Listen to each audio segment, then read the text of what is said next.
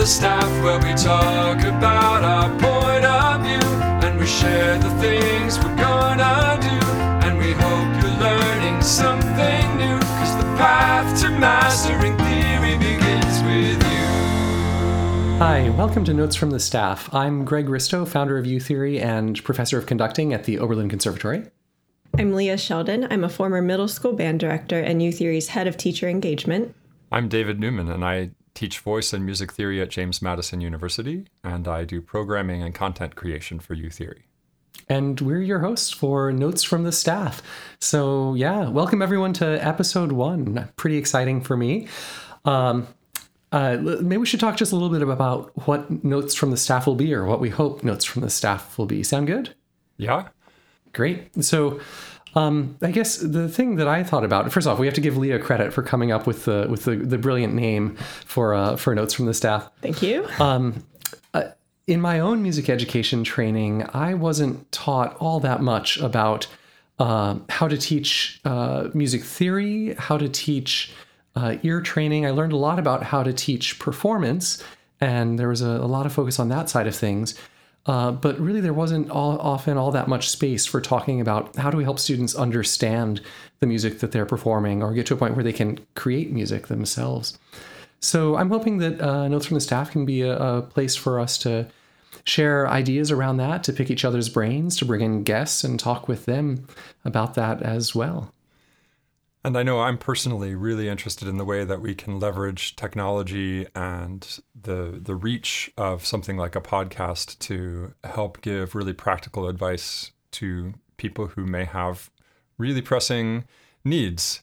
I think Greg nailed it. A degree in music education comes with a lot of coursework. You have your education classes in psychology, methods classes, and there's not usually a dedicated course in how to teach, for example, intervals. So this is just a great way to get the conversation going on that. Yeah. So we thought for our first episode, we'd start with a red hot topic, the topic of solfege methods. How do you choose a solfege method? What are the solfege methods? What are they good for? I know this is one that every musician I know has a strong opinion on. So just to get the ball rolling, why don't we each just say what our favorite solfege method is, what the solfege method that we hear music in is. David, you want to start us off? Well, I could, I'm going to sabotage myself by saying that I probably don't initially use a solfege method in terms of the way I hear music, but having been teaching oral skills for over a decade, I use Moveable Do with Do-based minor.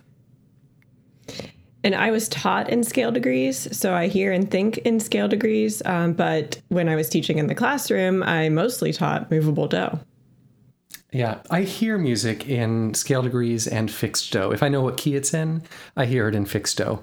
Otherwise, I hear it in scale degrees. And I have at this point taught just about all of the systems: fixed do, scale degrees, Moveable Do, Do-based minor, Moveable Do, La-based minor.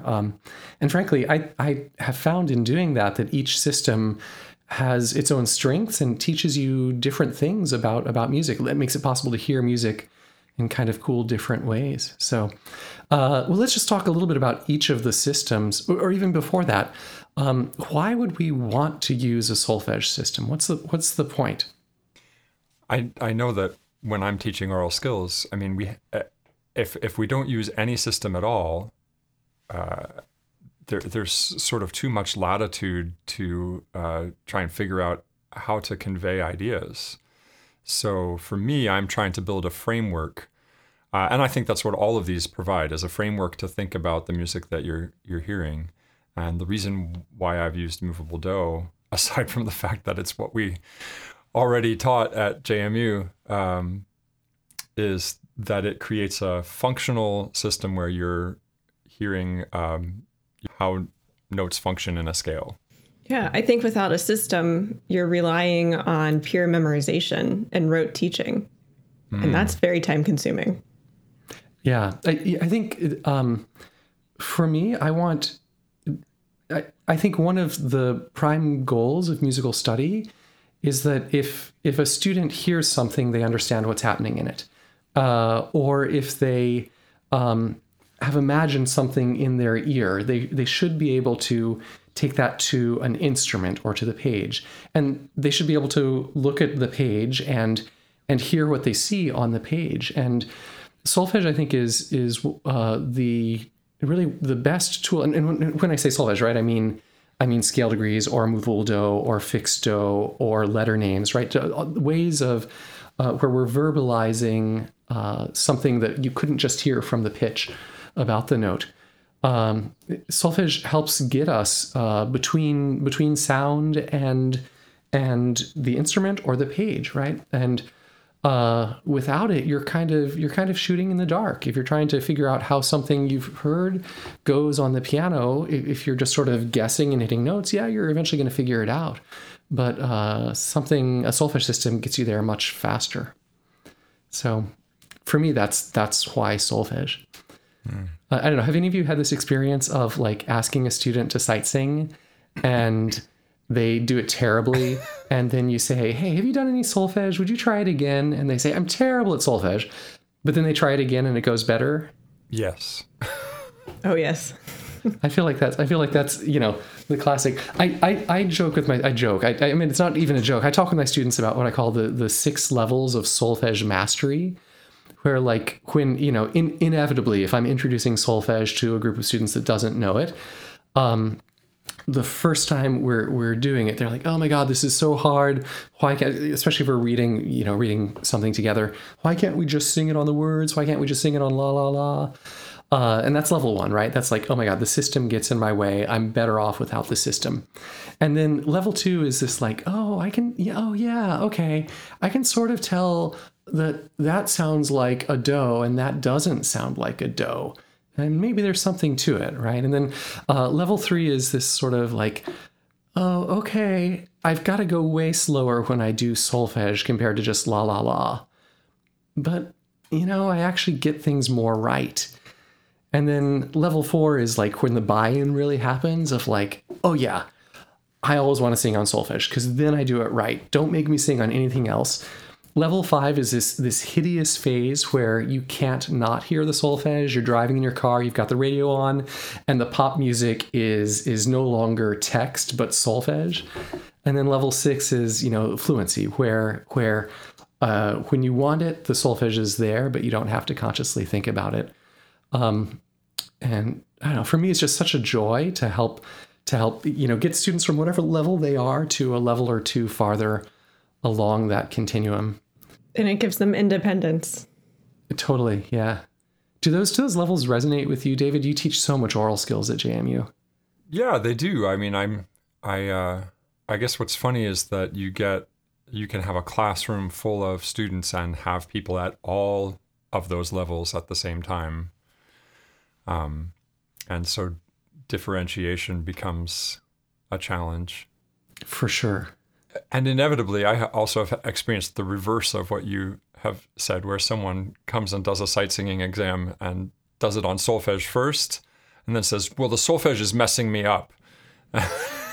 And I say, okay, well, try it without. And then it's much worse. Yes. Yeah, it's much worse, but they think it's much better, right? Right, because they don't have any system calling them into compliance. I call it playing darts blindfolded. Right? It's like walking a tightrope without a net. It's if you're gonna sing something without some sort of system going on, how are you going to know? And it doesn't have to necessarily be a verbalized system, right? I mean, I think there are a lot of people who sing la la la just great, but they're totally aware of where they are in the scale, etc. So, yeah, and I have actually found that I've started to use solfege much more in when teaching voice, because there where maybe the system is more commonly that people learn it on the piano or because no one told them they couldn't. And so they learn what they think they heard. Solfege is really great, no matter what system you use, for honing in and seeing if you really heard what you thought you heard. Yeah, totally, totally. So shall we dive into the systems a little bit and just talk through them? So I think the ones that we would call the major systems are scale degrees, movable do, including do minor and la minor, fixed do, and its sort of sibling letter names, which are basically the same thing but in different languages. So scale degrees, Leah. Yeah, so scale degrees, quick overview here, are just simply numbering the pitches of the scale from 1 to 7. So if you're thinking of a C major scale, the first note C would be 1, D would be 2, E is 3, F is 4, G 5, A 6, and B 7. And then instead of going to 8, C would repeat at 1 again, and so on. If we were to sing it, then it'd be like 1, 2, 3, 4, 5, 6, 7, 1. Exactly. And what I was going to say is sometimes 7 is shortened to sev, so that it's only one syllable. It's easier to sing. Yeah. No, what do you do when you're in minor? The names of the scale degrees do not change. So 3 stays 3. The challenge is differentiating that major 3 from minor 3. So that is maybe where some teachers prefer the strength of movable do and having a different pitch for a different scale, major or minor. Yeah, cool. David, you want to take us through movable do a bit? Sure. I was just going to comment on the scale degrees thing, though. I mean, I love scale degrees, and I think I often do think in scale degrees. And the only thing is, and the useful thing about them is that they presuppose the environment that you're living in. So if you know you're living in, a minor key and 1, 2, 3, 4, 5, 6, 7, 1, or 1, 2, 3, 4, 5, 6, 7, 1, but you still know what, and we kind of need to know that as one of the things that if we want to advance in our music theory skills, we certainly need to know what scale degrees we're on. Yeah. So scale degrees really is about establishing a hierarchy of where we are in the scale, of saying where all the notes are in relation to a tonic. And whether that tonic be a major tonic or a minor tonic. And I don't know about you all, but when I'm doing scale degrees, if I'm doing a true modal tune, I will stay with calling the fundamental note of the mode 1. So like if I'm in Lydian, right? 1, 2, 3, 4, 5, 6, 7, 1. Right. Yeah. And even if you're in, a more, a mode that we don't, not one of our, 7 named modes, but if you're in, in one of those modes, it's still scale degrees, unless you're doing something octatonic or, adding extra notes. Yeah.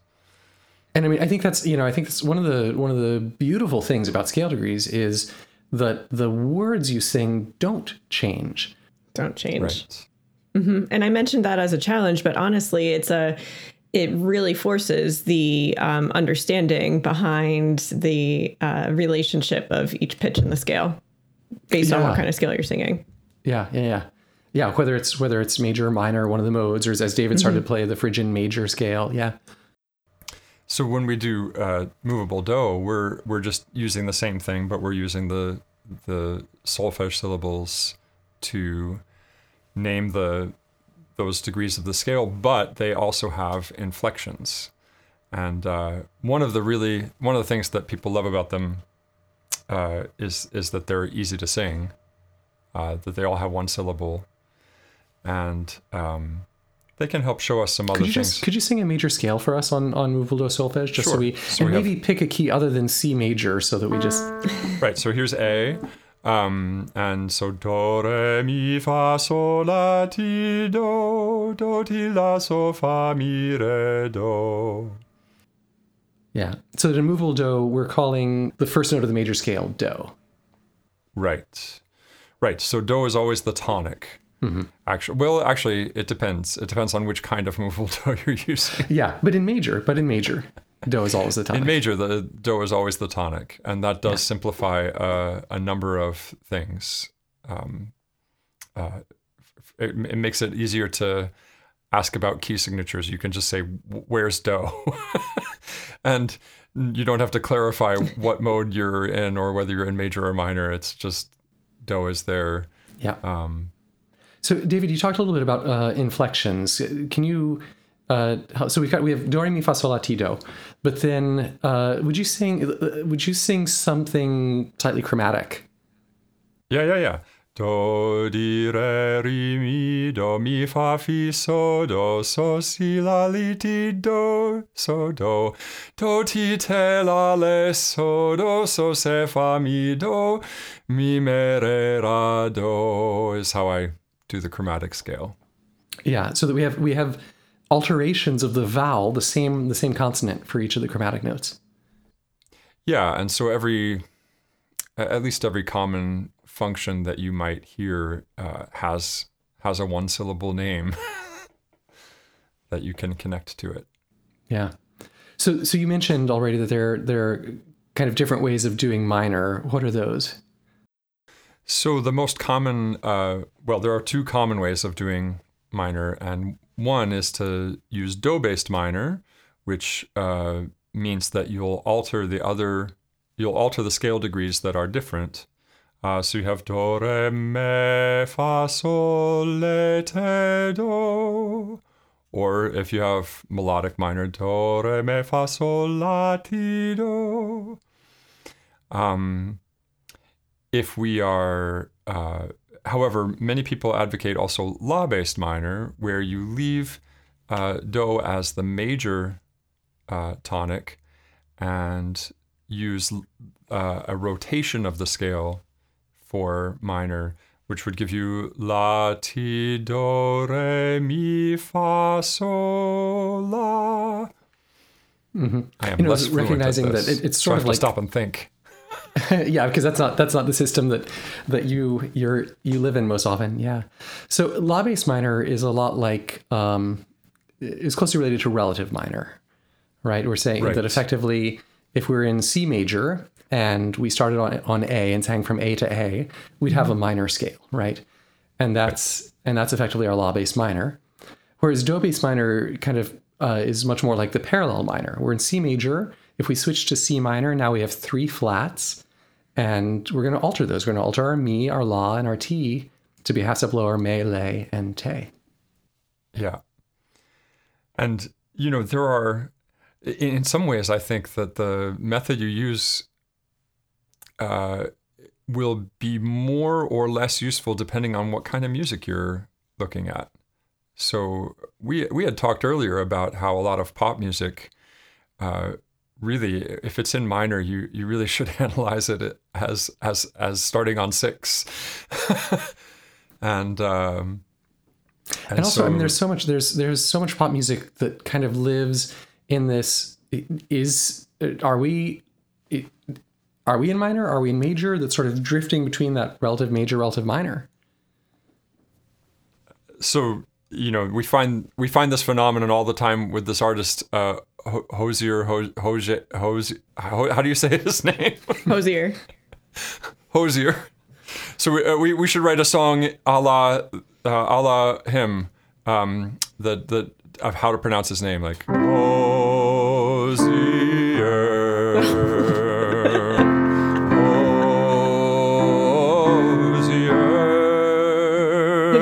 And then we can, that way we'll remember.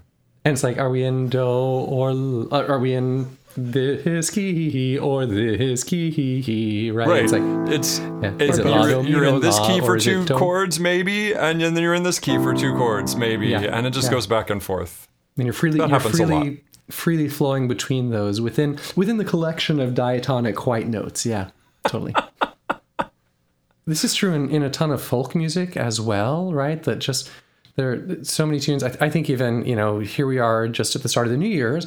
And so I've been hearing Christmas carols. God Rest You Merry Gentlemen is one of the da da da da da da da da da da. Like, David, why did you put us in A minor, which is very low for me? I'm sorry. And so this, right, 1 1 5 5. Sorry, switch, La minor.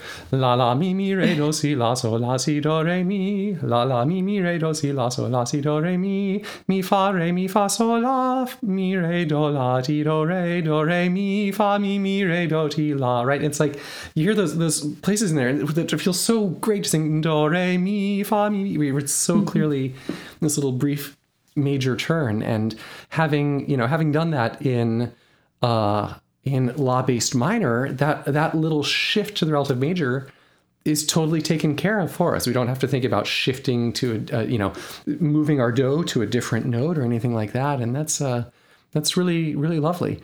Maybe a little stranger for where we have more parallel motion, right? And so I think a lot of, like, especially Austrian, Viennese school classical music works a lot more within parallel major and minor. And so maybe do minor suits that better. I've advocated at times for thinking in do-based minor with things that are, especially when things have similar patterns. I mean, for one thing, sol, ti, re, fa is always a dominant 7. Then in any key you're in, and I can't even tell you what it is in La-based minor. I'd have to stop and think. Yeah, it's mi si ti re. Yeah, and I'm sure that if you're fluent in La-based minor, then you already know that. Yeah. So I think now we're starting to get at one of the key differences between La minor and Do minor, or reasons you might choose one system or another, right? And and scale degrees is very much like Do minor in that whether you're in major or minor, you're calling the tonic of the scale the same thing. The same thing. Mm-hmm. But if we're talking about this choice between scale degrees Do minor or La minor, then part of the question, I think, is your focus on melodic reading or on harmonic understanding? Mm. Because David, as you point out, if your focus is on harmonic understanding, then one of your goals is going to be to acquaint students with each chord within a scale, and the words are going to stay pretty much the same in scale degrees in Do minor, but they're going to change if you're using La minor. So that's one of the things you might consider.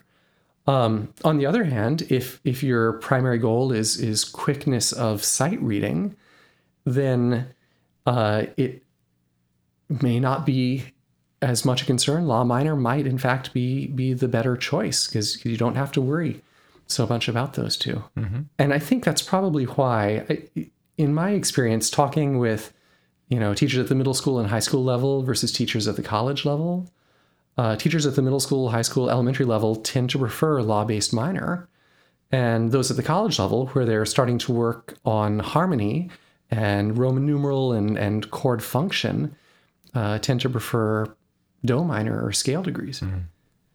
Yeah, so we haven't talked about fixed Do and letter names. And so I have to say these are two of my favorite systems. In a way, they're kind of non-systems, right? So basically fixed Do is, in many countries, what they think of as their letter names. So that, if you were in a Spanish-speaking country or a French-speaking country, then they don't say C, D, E, F, G, but they say Do, Re, Mi, Fa, So, A, La, B. They actually say C, S, I, mm-hmm. right? And those are just their letter names. So for someone who's grown up in a culture where those are their letter names, to call a note other than C, Do, feels really weird, right? It's like if I said, okay, great, let's all sing a C major scale starting on, let's do this again. Let's sing a D major scale starting on C, right? Like, it would just feel really weird for us to say, like, as we sit there and see those, C, D, E, as we get to F sharp, right? So fixed Do as a system is just a system of naming the letters, in the same way that if we were singing something on letter names, we're just saying it's this letter, it's that letter. And generally in fixed do, we don't sing sharp or flat when the notes are sharped or flatted. We just sing do, re, mi, fa, sol, la, or si. David, would you play D major? Yep. Just so I get the key. Great. So if I were to sing do a deer in fixed do in D major, right? Oh, It would wow. be re, mi, fa, re, fa, re, fa. No, I could do it on words. That would be really fun. Re, a drop of golden sun. Mi, a name I call myself. Fa, a long, long way to run. So, a needle pulling thread. La, a note to follow. So, Ti, a treat with jam and bread. Do, a deer, a female deer. That will bring us back to Ray. Right? Which, if you grew up in Moveable Do land, feels so wrong. But, for me, that feels right, living in fixed do land. And most of the pedagogies of fixed do, their goal is either to build perfect pitch or to gradually acquaint students with singing in the different keys one by one, so they grow familiar with what the solfege sounds like in the different keys. And so effectively, most fixed do pedagogies, like if you look at Solfege Solfege, which is the French system, they start you spin forever in C major, and then they introduce one flat, and then you spend a time in F minor, right, or in F major. And gradually they introduce one key after another, so that it really, what you're learning is what the notes are for different scale degrees in all the different keys. Right. And I think this is often, when people say fixed do, it's not a system. It's not a system if you just throw everything in right away with fixed do. But if you limit the introduction of keys and introduce keys one by one, then fixed do effectively makes very quick that connection between scale degrees and note names. So we've also used it at JMU. We use it in our fourth semester of oral skills when we get to non-tonal music. And then we do use inflection names. We use the same inflection names that we learned for Moveable Do. But then we're using it partly just so that students have a way of navigating our notation system, which is tonal. And if you're navigating non-tonal materials in a tonal notation system, it really helps to have that reminder of where the half steps are on the staff. Yeah.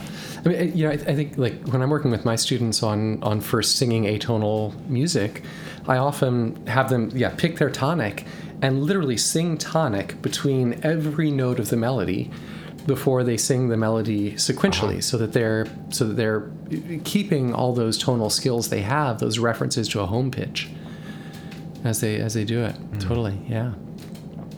So those are the basic solfege systems. I mean, there are other ones, right? There are the Guidonian hexachordal system, which is the old, or kind of the original Renaissance system, and I think probably not worth chatting about too much at the moment.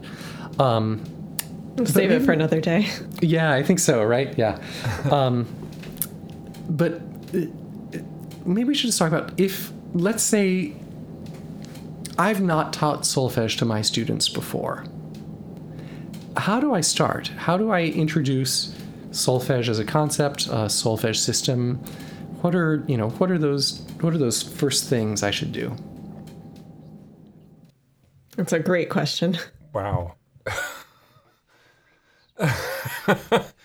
I mean, I suppose the first thing you have to do is pick a system or systems and start using it.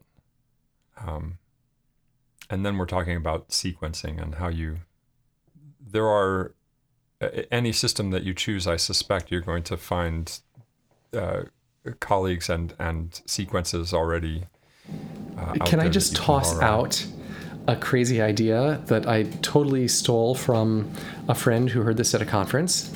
Imagine that our musical alphabet started from H and was HIJKLMN. right? Yes. And so can we sing an H major scale together? H, right? H-I-J-K-L-M-N-H. And if we came down from there, H, oh no, N, right? You see, and we all cringe. Go ahead, you do it. Yeah, no, I can't, right? But I think, I like to think about that idea before I start introducing a solfege system to a group of students or a student, because, like, to me, I can't remember a time when do, ti, la, sol, fa, mi, re, do felt challenging. But if you're just beginning... But it will. Absolutely. It will be completely confusing.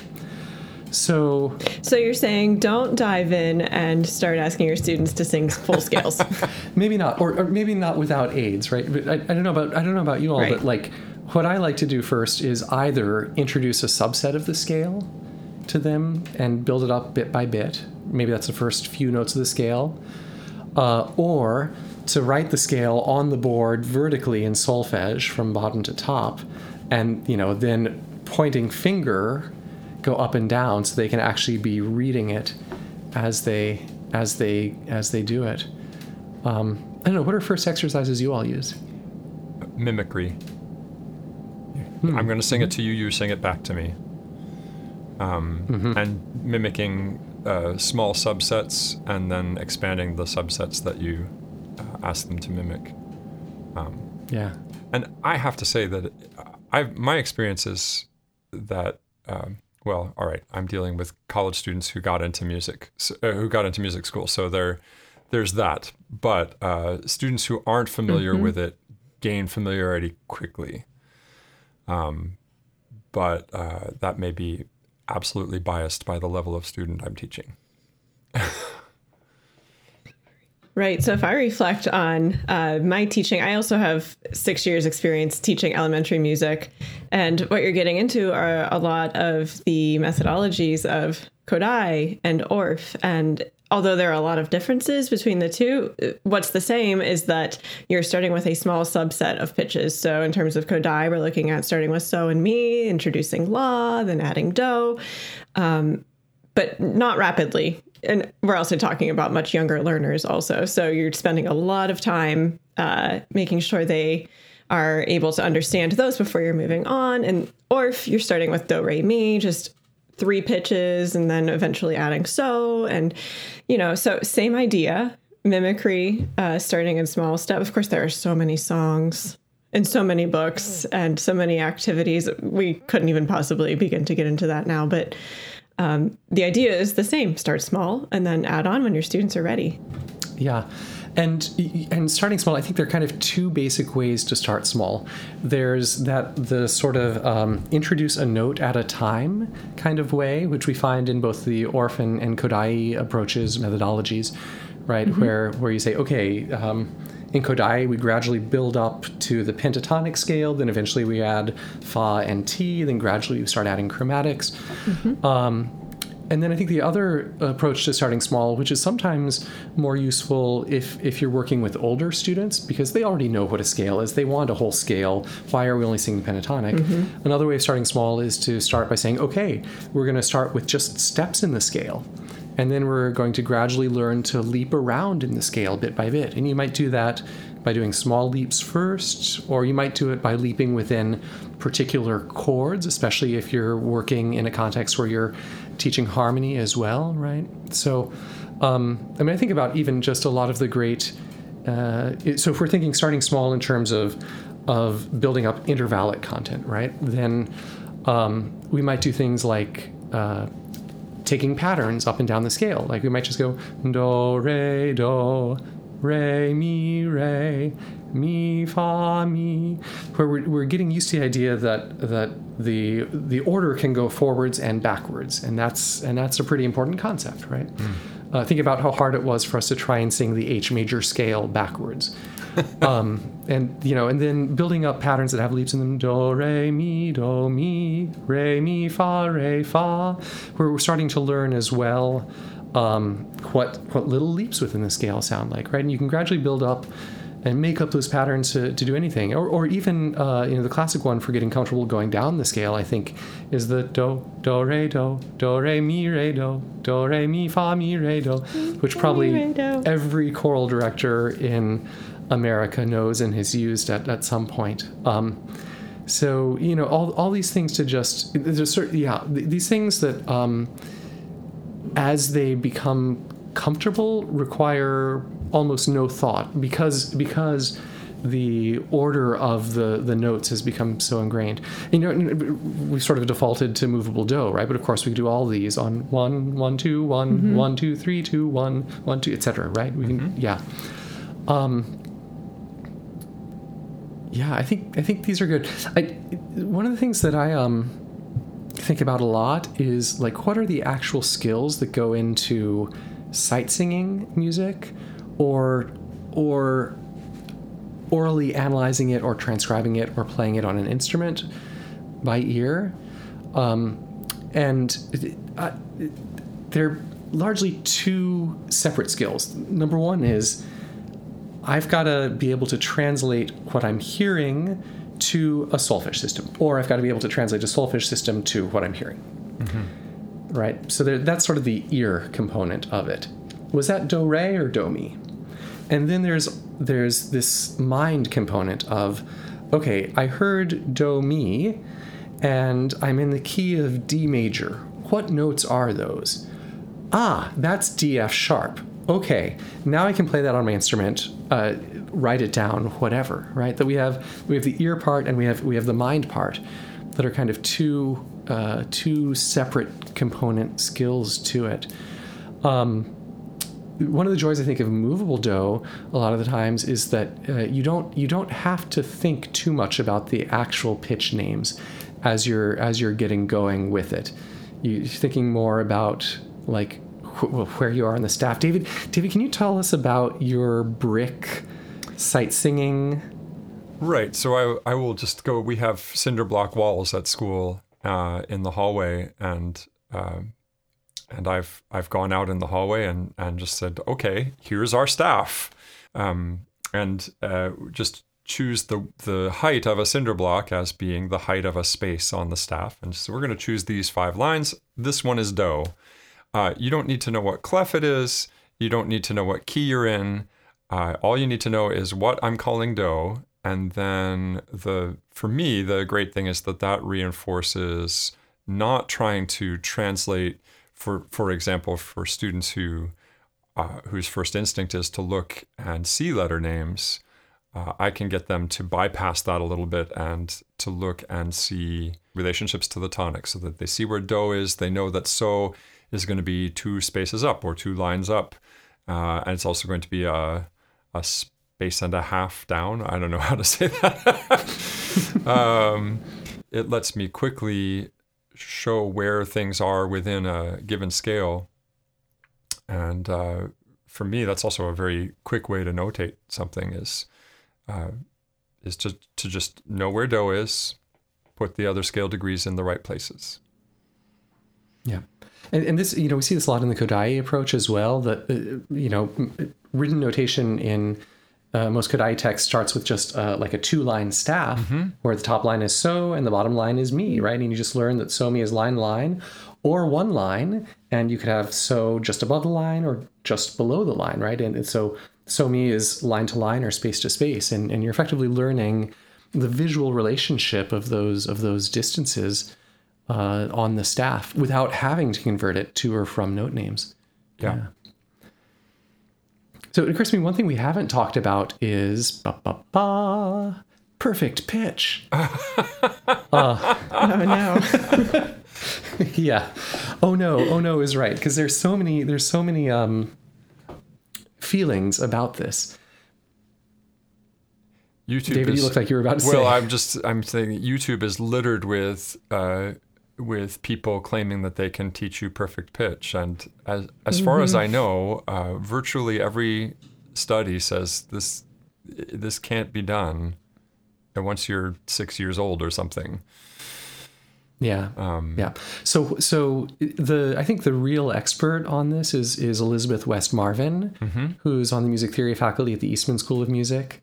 And Betsy's worked closely with her colleagues at the University of Rochester in the brain sciences department there to do just so many studies at this point on absolute pitch. Absolute pitch is the scientific name for perfect pitch.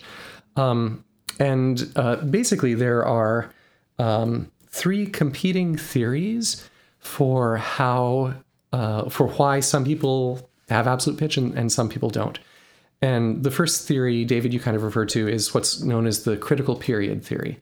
So we know that that as humans, if we don't learn a primary language, if we don't learn to speak before about age 6, then it's pretty much impossible to actually learn to speak after that. We know that, unfortunately, from studies in particular of neglected children. And that, in psychological terms, is known as a critical period, right? That you've got to learn it before then, or you can't learn it. And there's a super high correlation between the age people start musical study and whether they have perfect pitch. Those who start before age 6 are much more likely to acquire it, and almost no one who starts after age 6 acquires it. So that's the critical period theory. The second theory is an unlearning theory. This idea that we all start with absolute pitch, but maybe we learn other ways to recognize music that teach us that absolute pitch is not important, and so we gradually forget it. And you can see how that's similar to the critical period theory, right? It's a question of, are we adding a skill or are we forgetting a skill we had? And then a third theory is that there is a genetic component to it, right? Because how do we explain musicians who did start training before age 6 and didn't acquire perfect pitch, right? What was that part of the nurture component, or was there a nature component to it? And the reality is we don't have full answers for these yet, but all 3 of those competing or overlapping theories basically agree that if you don't have it by about age 6, you're not going to have it. No, what some of Betsy Marvin's recent research has shown is that there are adults who are non-musicians who have a kind of perfect pitch. Which is sort of fascinating. She refers to a study that not one that she did, but where this was actually done in the 90s, where there was in the experiment there was a room full of popular music CDs, super famous CDs, and people were instructed to go and pick their 2 favorite CDs, and then pick their favorite song from one of the CDs, hold that CD up to their chest, think about the song, and then sing it. These are non-musicians. These are actually psychology majors in the study. And a full 25% of them sang it in the key it was on the CD. An additional 50% of them sang it within a half step of where it was on the CD. So it's kind of an interesting question, right? There may be more going on there. But we've talked about all these solfege methods, and we're not talking about building perfect pitch, except maybe with the case of fixed do, when started at a very young age, and there are pedagogies that are intentionally designed using fixed do to train perfect pitch. When you're starting at like age 2 or 3, and so on. What we're really talking about is building understanding of where you are in a scale, in a collection, and building out from that. So, yeah. It's also worth noting that perfect pitch sags with age. That around age 40, it sort of things start sounding lower and lower, and people with perfect pitch learn to adjust generally, and that's fine as long as they're actively performing and practicing music. But there may be an actual physical component to perfect pitch that causes that, and there are various theories on that. So, yeah. Interesting. What's sad is that it's become this kind of mark of genius in the music community. But if you ask many professional musicians who have it, they'll often tell you that it's not a blessing. Yeah, and we're talking about hearing a pitch, right, a phenomenon, versus hearing function. Right. And just knowing the name, the frequency of a note, doesn't tell us all that much about what it's doing musically. But knowing where it is in the scale, what it is harmonically, right, that gives us all sorts of information about how it feels, how it moves, what it means, how to perform it. I had a friend in grad school who was also, we were both TAs for ear training at Eastman. And Ilan Levin, is, perfect pitch. And I remember chatting with him, and he said, yeah, I got here and I had to teach on scale degrees, and I hated it for a year. And I'd have to practice all the homework myself. And then I found at the end of the year, I was suddenly hearing music in a different way. I hadn't realized that I hadn't been hearing all those relationships. So, it's there. These are different ways of hearing, for sure. And the good news is that functional hearing of where am I in the scale, that can be taught at any age. But that phenomenological absolute pitch way, really only up to age 6 at the latest. And kind of hotly debated, should you teach that? Is that worth teaching? It's probably a question for another episode. So, I feel like that's been a good chat about solfege systems. Have we missed anything? Any final thoughts to add, Leah or David?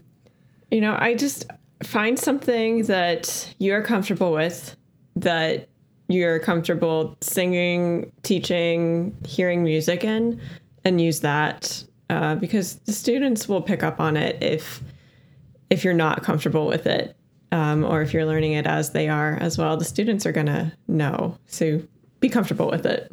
Although I would also throw out that I have learned systems alongside my students, and I've just been really open with my own struggles learning them, and that's been great too, because then they feel like you're in their camp, that you understand. Yeah, if you're open about it. I can tell you that my first year of Takadimi was that way. Yeah, and I tell all my students, if I for instance, when I teach at the summers, I teach at Interlaken, and there we use Moveable Do, and I just tell my students, you are going to hear me accidentally switch to fixed do at some point. It is just going to happen. I will be in the middle of singing something, and 3 notes are going to come out in fixed do, and it just, and that's just, and I think they're generally really understanding about that, and they tend to laugh when it happens, like, you called that so la. It humanizes you. Oh, of course. It humanizes you. It's a great thing for students to realize that you are in fact human. Right. So, we'd love to hear from everyone who's listening. Like, what would you like to know about? What would you like to know about in music theory, music pedagogy, music technology? Let us know. We have lots of ideas ourselves, but of course, want this podcast to be a place where we're talking about things that teachers of music want to hear about. So, yeah. Any final thoughts before we sign off? Awesome. Well, episode 1, go gang. David, Leah, thanks. And we'll chat again soon. All right. Thanks. Good to see you. Great. Bye, everyone. Bye.